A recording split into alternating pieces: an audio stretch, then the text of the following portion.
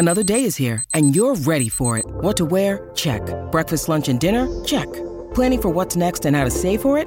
That's where Bank of America can help. For your financial to-dos, Bank of America has experts ready to help get you closer to your goals. Get started at one of our local financial centers or 24/7 in our mobile banking app.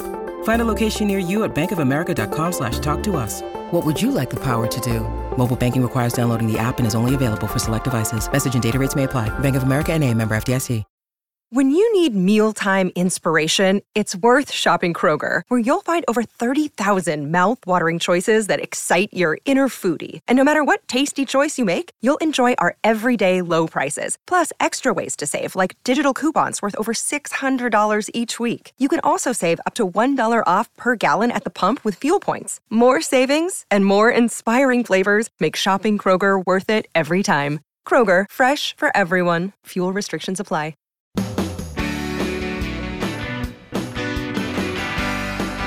It's my pleasure to welcome you here to the Clark Howard Show, where our mission is to serve you with information that empowers you so you can make better financial decisions in your life. Before I get started, I want to mention, or if you've never heard this, let you know that we provide free one-on-one advice and guidance from our Team Clark Consumer Action Center that's been available to you since February of 1993, where you could get free one-on-one advice Monday through Friday. You can find out more about how to do that at clark.com/CAC. Today, I'm going to talk about savings accounts and how people are getting ripped off without even realizing it. Also, are you tired of customer no service from retailers? Well, some retailers are starting to wake up to how they're losing customers and losing repeat sales because they're treating you like dirt. What are they doing about it? We're going to talk about that. So, speaking of treating people like dirt, the game the banks are playing with savings accounts is infuriating. Banks are setting up different savings accounts that sound similar, sound almost the same, but pay very different rates of interest.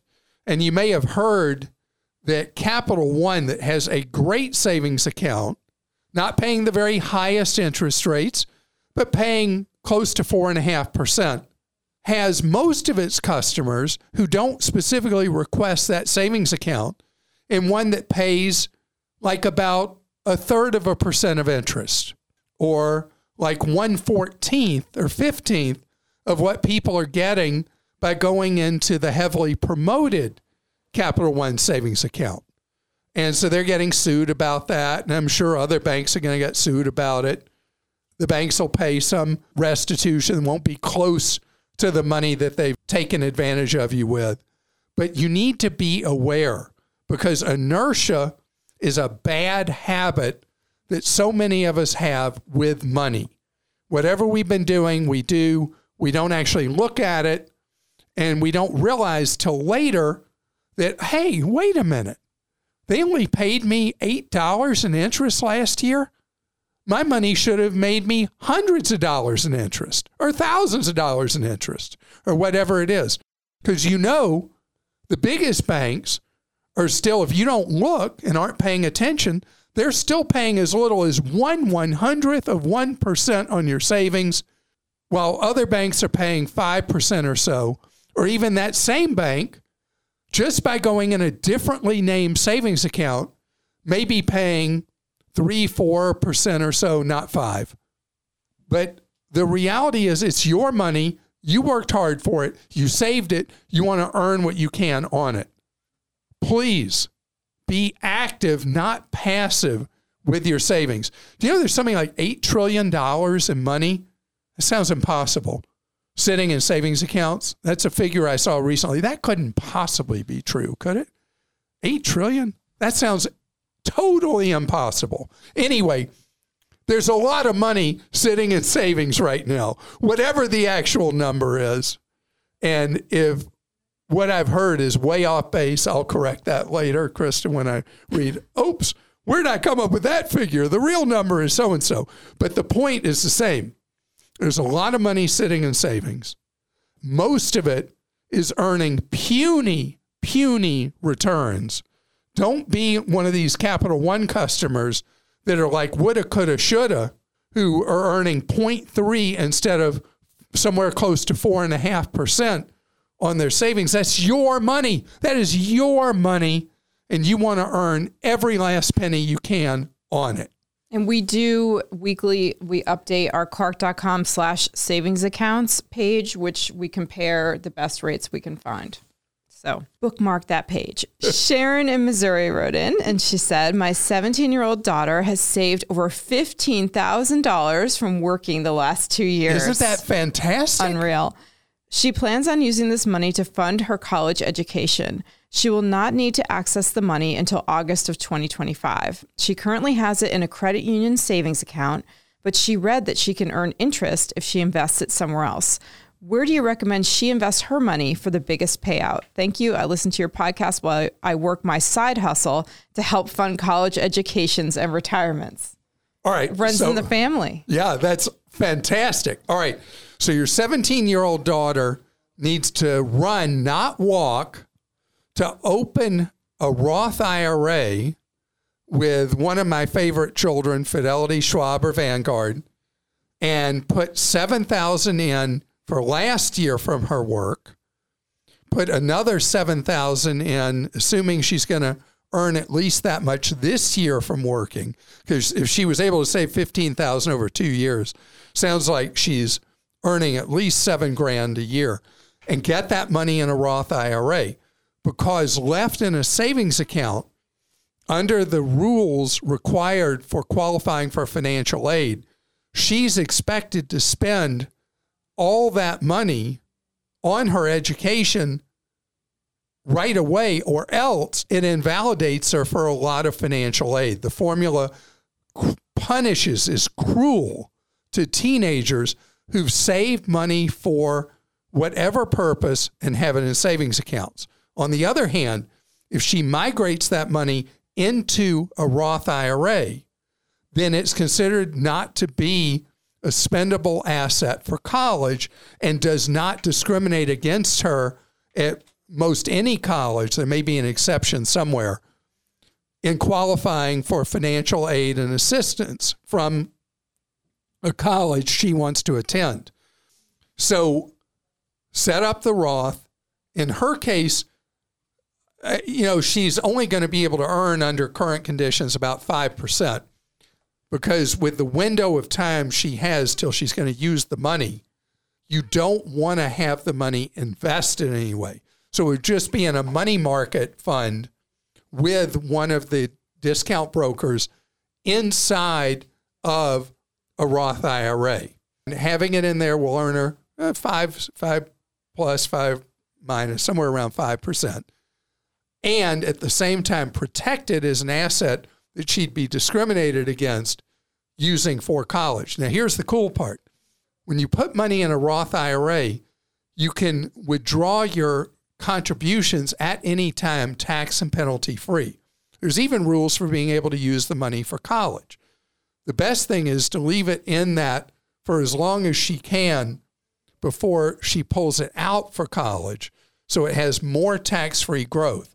The only money that really needs to stay in there, though, is have full safe harbor, is whatever earnings that money would have over the years. And that would give her a little start on building money for retirement, 50 years down the road. Logan in Iowa says, my wife and I are looking to get our first home here in the next 3 to 6 months. We're finding a handful of stuff in our price range in the areas we like. What steps would you recommend we go through to make sure we get the best deal? Should we get a buyer's agent? Should we get pre-approved now or wait a few months? How much of our monthly income should we budget for in terms of mortgage and taxes and fees?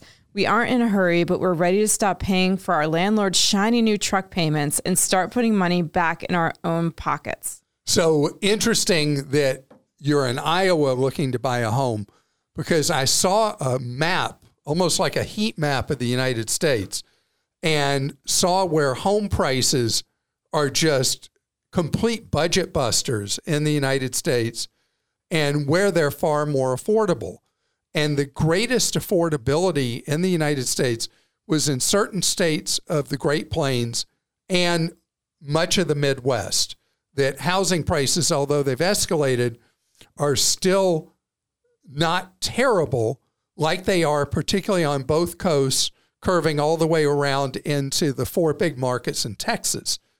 And so for you, buying a house is not as brutally awful, terrible in Iowa as it would be elsewhere. Because what I've been recommending to people, particularly along the coast and into the Texas markets, is that if you're a first-time home buyer, you wait this out a little bit and you rent, because rents are falling in much of the country. And the gap right now between renting and buying is so favorable to renters that it's actually an advantage, not a disadvantage, to defer buying a home. You are in a state that's an exception generally to that rule. So what do I want you to use as a target? I want you to look at your housing costs for mortgage, taxes, insurance to be roughly no higher than a third of your income. Or you can base it on your rent plus 20% as an effective cost that you would have each month. Hiring a buyer's agent, first-time home buyer, absolutely. I want you to have a buyer's agent. He or she will know the market. They will be able to ask you the right questions to find out how important different factors are and help guide you to buying a home. The buyer's agent will also be able to advise you clearly on when you should get pre-approval for a mortgage or pre-qualify for a mortgage. The terms are used interchangeably, although they mean a little bit different things. But the pre-approval or pre-qualification period should be closer to when you are actively shopping for that home. And good luck looking out there. Every home requires compromise. You'll have to find the one that meets your needs the best and fits in your budget the best, that you would be happy living in. Chad in Georgia says, is it true that interest in a savings account is taxed as ordinary income, while interest in a money market account at Fidelity is taxed as capital gains? If so, do you think it would make sense to keep my liquid savings in a U.S. Treasury money market? That way, the way I think about it, the promise of FDIC insurance in my savings account is ultimately backed by the U.S. Treasury when it comes down to it, right? Yeah, so you go in a Treasury money market fund or a government securities money market fund, it's a whisker safer than even being in a bank or credit union with FDIC insurance or NCUA. In terms of taxation, no. Money that's in a money market mutual fund at Fidelity, Vanguard, Schwab, or even one of their higher cost competitors, that is taxed as ordinary income effectively, just like money in a savings account. The thing that happens with money markets is money market funds that don't hold to a dollar share value, that the value of a short-term bond fund would be the most common, has both interest you earn and also capital gains or losses, is the value of the fund is not fixed at $1 per share. But any traditional money market mutual fund that has a fixed price dollar a share, the interest you earn is taxed as ordinary income, just as it would be in a savings account. But usually you will earn a higher rate of interest in a money market mutual fund than you will in a bank equivalent money market account or savings account. If you want to earn more and keep it as safe as possible, a Treasury fund would be a great spot. Coming up ahead, where's a great spot to get customer service? Well, there's a company that's known for customer no service that has finally decided it wants to live a different life. Guess who that is? IKEA. I'm going to tell you what they're doing. Legendary for customer no service, trying to turn it around. And it is a trend. What do you call that? A trendlet? It's not a full trend yet. You're making up new words today. I love it. It's a trendlet. Trendlet about having improved customer service that I hope goes from being a trendlet to a full trend. We're going to talk about that straight ahead. Look, Bumble knows you're exhausted by dating. All the must not take yourself too seriously and 6'1" since that matters. And what do I even say other than, hey? Well, that's why they're introducing an all-new Bumble with exciting features to make compatibility easier, starting the chat better, and dating safer. They've changed, so you don't have to. Download the new Bumble now. Families have a lot going on. Let Ollie help manage the mental load with new cognitive help supplements for everyone 4 and up, like delicious Lolly Focus Pops or Lolly Mellow Pops for kids. And for parents, try 3 new Brainy Chews to help you focus, chill out, or get energized. Find these cognitive health buddies for the whole fam at ollie.com. That's OLLY.com. These statements have not been evaluated by the Food and Drug Administration. This product is not intended to diagnose, treat, cure, or prevent any disease. This episode is brought to you by La Quinta by Wyndham. Your work can take you all over the place, like Texas. You've never been, but it's going to be great because you're staying at La Quinta by Wyndham. Their free Bright Side breakfast will give you energy for the day ahead. And after, you can unwind using their free high-speed Wi-Fi. Tonight, La Quinta. Tomorrow, you shine. Book your stay today at LQ.com. This episode is brought to you by Shopify. Whether you're selling a little or a lot, Shopify helps you do your thing, however you cha-ching. From the launch your online shop stage, all the way to the we just hit 1 million orders stage. No matter what stage you're in, Shopify's there to help you grow. Sign up for a $1 per month trial period at shopify.com/special offer, all lowercase. That's shopify.com/special offer. So IKEA has been legendarily infamous for an atrocious customer experience. You buy things, you get home, you start trying to build them, and then you realize you're missing these parts or pieces. Or you go there at a busy time and you're going around with all the carts and you're trying to find stuff, and it's supposed to be on aisle 6, section F, or whatever their coding is. And you get to 6F, the item's not there, even though it showed it was in stock. Then the checkout lines, the checkout lines. And the customer no service when you have a problem, yuck. And when you're waiting for something there, you could have one birthday and then have a second birthday before they're actually ready for you to haul your stuff home. In spite of that, IKEA does extremely well because the price point is incredible.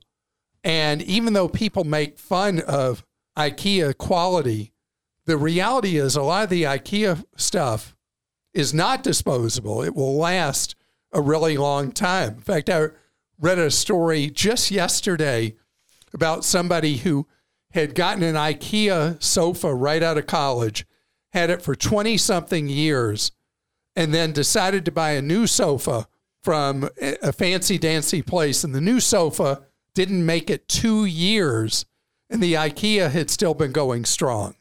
So it's not always going to be a question of lack of durability, and the price points are very good. But they put people through this terrible shopping experience. Well, IKEA finally is like, oh, maybe we should treat people better when they're trying to buy from us. So in Texas, California, and Georgia, they're opening new format IKEA places that you can actually come in and sit down that are small formats. They don't have all the stuff there or anything like that. But they're opening these small formats to test how do we make people not hate us when they come to spend money with us. And so they're going to have people who are supposedly knowledgeable in these centers that you can come in and they will help you plan out what you're doing. And they're also going to have streamlined pickup. So you could buy something and instead of having to wait forever for the item, you'll be able to buy it online and then go to one of these small format places to pick it up when it's ready instead of waiting for the cows to come home, whatever that expression means, to be able to pick up your stuff. And it is this thing, I just maybe invented a new word, trendlet, that seems to be happening as a cross current in retail. At the same time, other retailers are doing what they can to make us miserable. There was a Fast Company story about how retailers who are trying to differentiate themselves are trying to offer actual real customer engagement and service and not go to automation that says we value your business and that's why we're leaving you on hold forever. That people are crying out for a different, better customer experience. Because I think about this a lot, the expression of the guy who turned around, if you're old enough to remember Continental Airlines that became United, Continental had like the worst service reputation of any company that existed in the United States at one time. And a leadership team came in led by a guy named Bethune who was like, of course people hate us. We're terrible. And he turned the company around. And I remember one of his expressions, you can always make a pizza bad enough and cheap enough that no one will want to buy it. The reality is American retail has ignored the Gordon Bethune rule. And they have made the pizza bad enough and cheap enough that nobody wants it. And so there is real value to not treating your customers like dirt, period. I think the companies that put not words but deeds behind treating a customer better over time will take market share. I'm not talking about the small locally owned business, the boutique kind of thing. They survive against the bigs just by having a personalized experience. And if they don't, they will go extinct. They will close. But I'm talking about the local chains, regional chains, and the national chains. If you improve the customer experience, it doesn't cost, it pays, and you benefit. And the companies that are smart will adapt. And we'll see if a year from now I'm reporting that IKEA has now closed their new experimental places or realized, hey, there really is value to treating people better and opens more of these customer-friendly kind of things. You know, in 24, it's hard to believe that the IKEA experience is still as antiquated as it is in those stores. I remember, how long ago was it that you decided to redo your own kitchen? My IKEA kitchen, that would have been about 20 years ago almost. Okay. So that is so seared in my memory, Krista, because you bought an older house. Mm-hmm. You put a lot of money into buying that house, and you had to really do a tight budget on redoing the kitchen. And so you decided you were going to do Yeah, I did an IKEA kitchen. It was very cost effective. Then I had the cabinets painted. And when we sold that house, that was the buyers said it was the selling point. They loved the kitchen. They loved the IKEA kitchen. I bought used appliances. I did everything. I remember you going to buy the used appliances. That was a real thing back 20 years ago. So how many trips did you make to IKEA? Gosh. It was like every day after work, you would be back at IKEA because this panel was missing, this part was missing. Oh my gosh, I don't even know how many times I was there waiting. And well, when they finally painted a reserved space for you. Yeah, I'm shaking just thinking about it. Like, it's a bad memory, but it worked out. All right, let's go to some questions. Mac in Texas says, I recently bought a level term life insurance policy from Haven Life as recommended on Clark.com. The policy was very easy to buy, and I was approved without a medical exam. When I was applying for the insurance, I was notified by the website that Haven Life was to be discontinued after January 12th, and I had until March to be approved for the policy. I was instantly approved, and my rate was very competitive. I was also ecstatic not to have to submit to a medical exam. My concern is that with Haven Life ceasing to exist, what happens to my policy? Does it turn into a Mass Mutual policy, or will it be bought out by a company with a less than stellar AM Best rating? I contacted customer service at Haven Life, and they seem to be legally obligated to be vague and non-committal about the future of my policy. Is this a red flag and should prompt me to keep shopping for life insurance, or should I feel fortunate to have bought from Haven while I was still able? So you got to look through, I assume you have all electronic paperwork, so make sure you're not bleary-eyed when you do this. It should say in it whether it's underwritten directly by Mass Mutual, which a lot of them are, or Mass Mutual also has a wholly owned subsidiary that some number of the Haven Life policies go into. That subsidiary will have a AM Best rating of its own. Can we do an update on Clark.com about Haven Life? We've already updated our article and review on that. So if we could also check to see the financial strength of the second underwriter that Mass Mutual uses, because Mass Mutual is as rock solid as any insurer could be. And if your policy is underwritten directly by Mass Mutual, no issue. The question mark is this subsidiary of Mass Mutual. What kind of financial strength does it have if your policy is with it? And that's what we'll put in our update. Haven Life, I'm just really bummed that Mass Mutual is shutting down Haven Life.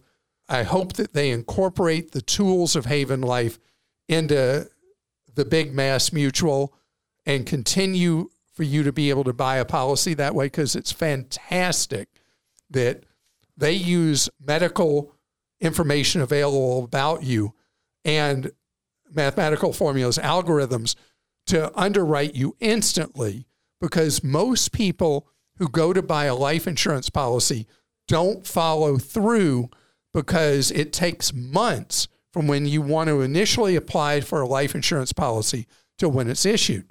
Haven Life was a breakthrough because they came up with this gutsy thing of doing medical underwriting electronically for most applicants, and it was instant issuance and approval of a policy. And I hate that they are being shut down or absorbed into Mass Mutual, their parent. Heather in Georgia says, I was hoping you can help me. My father passed away and has a lot of miles on Delta. Am I able to acquire those, transfer from his account to mine? I know with Marriott you can, but I couldn't find it on Delta's site. So Heather, first of all, I want to tell you, I'm really sorry that you've lost your dad. Mm-hmm. As a general rule, the airlines are opaque about this. They are not going to be very forthcoming because they technically own your late father's points. So let me tell you, not the book answer, but what most people do. If they know or can get into the account by doing a password reset, what people do is they just issue tickets to you, Heather, or to other people using your dad's points. Now, I know before any lawyer goes on Clark Stinks and posts that I'm now encouraging family members of a deceased individual to commit fraud or whatever, this is so routine in families that this is done that you just do it. If you contact the airline, though, they're then going to say, okay, we want to see in your dad's will where he willed these points to whoever. And if your dad did have a will, any lawyer who does wills, estates, and trusts puts in a will now things like frequent flyer mile accounts and things like that with the designation of who inherits the points. And most hotels and airlines will honor what is in that will. But in a will that does not have anything in it, or if there is no will, a lot of times an airline just treats it as, well, that's just too bad we have these points, which is why families just quietly empty those accounts, use those points. Because those sky pennies, they don't get better with age. You use those, the program's officially called Sky Miles, yes, but they're worth so little now that in the frequent flyer world, people call Delta's miles, sky pennies.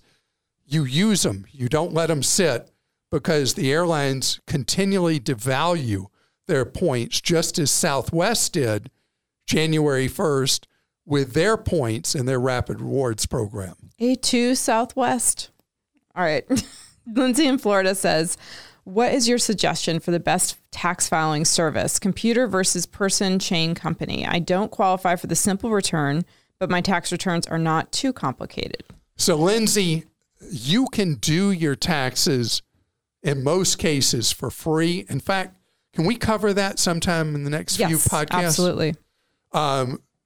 There are a couple of programs. If you make less than $80,000 a year, there's an IRS program called Free File, where you can use various commercial tax preparation firms and not pay.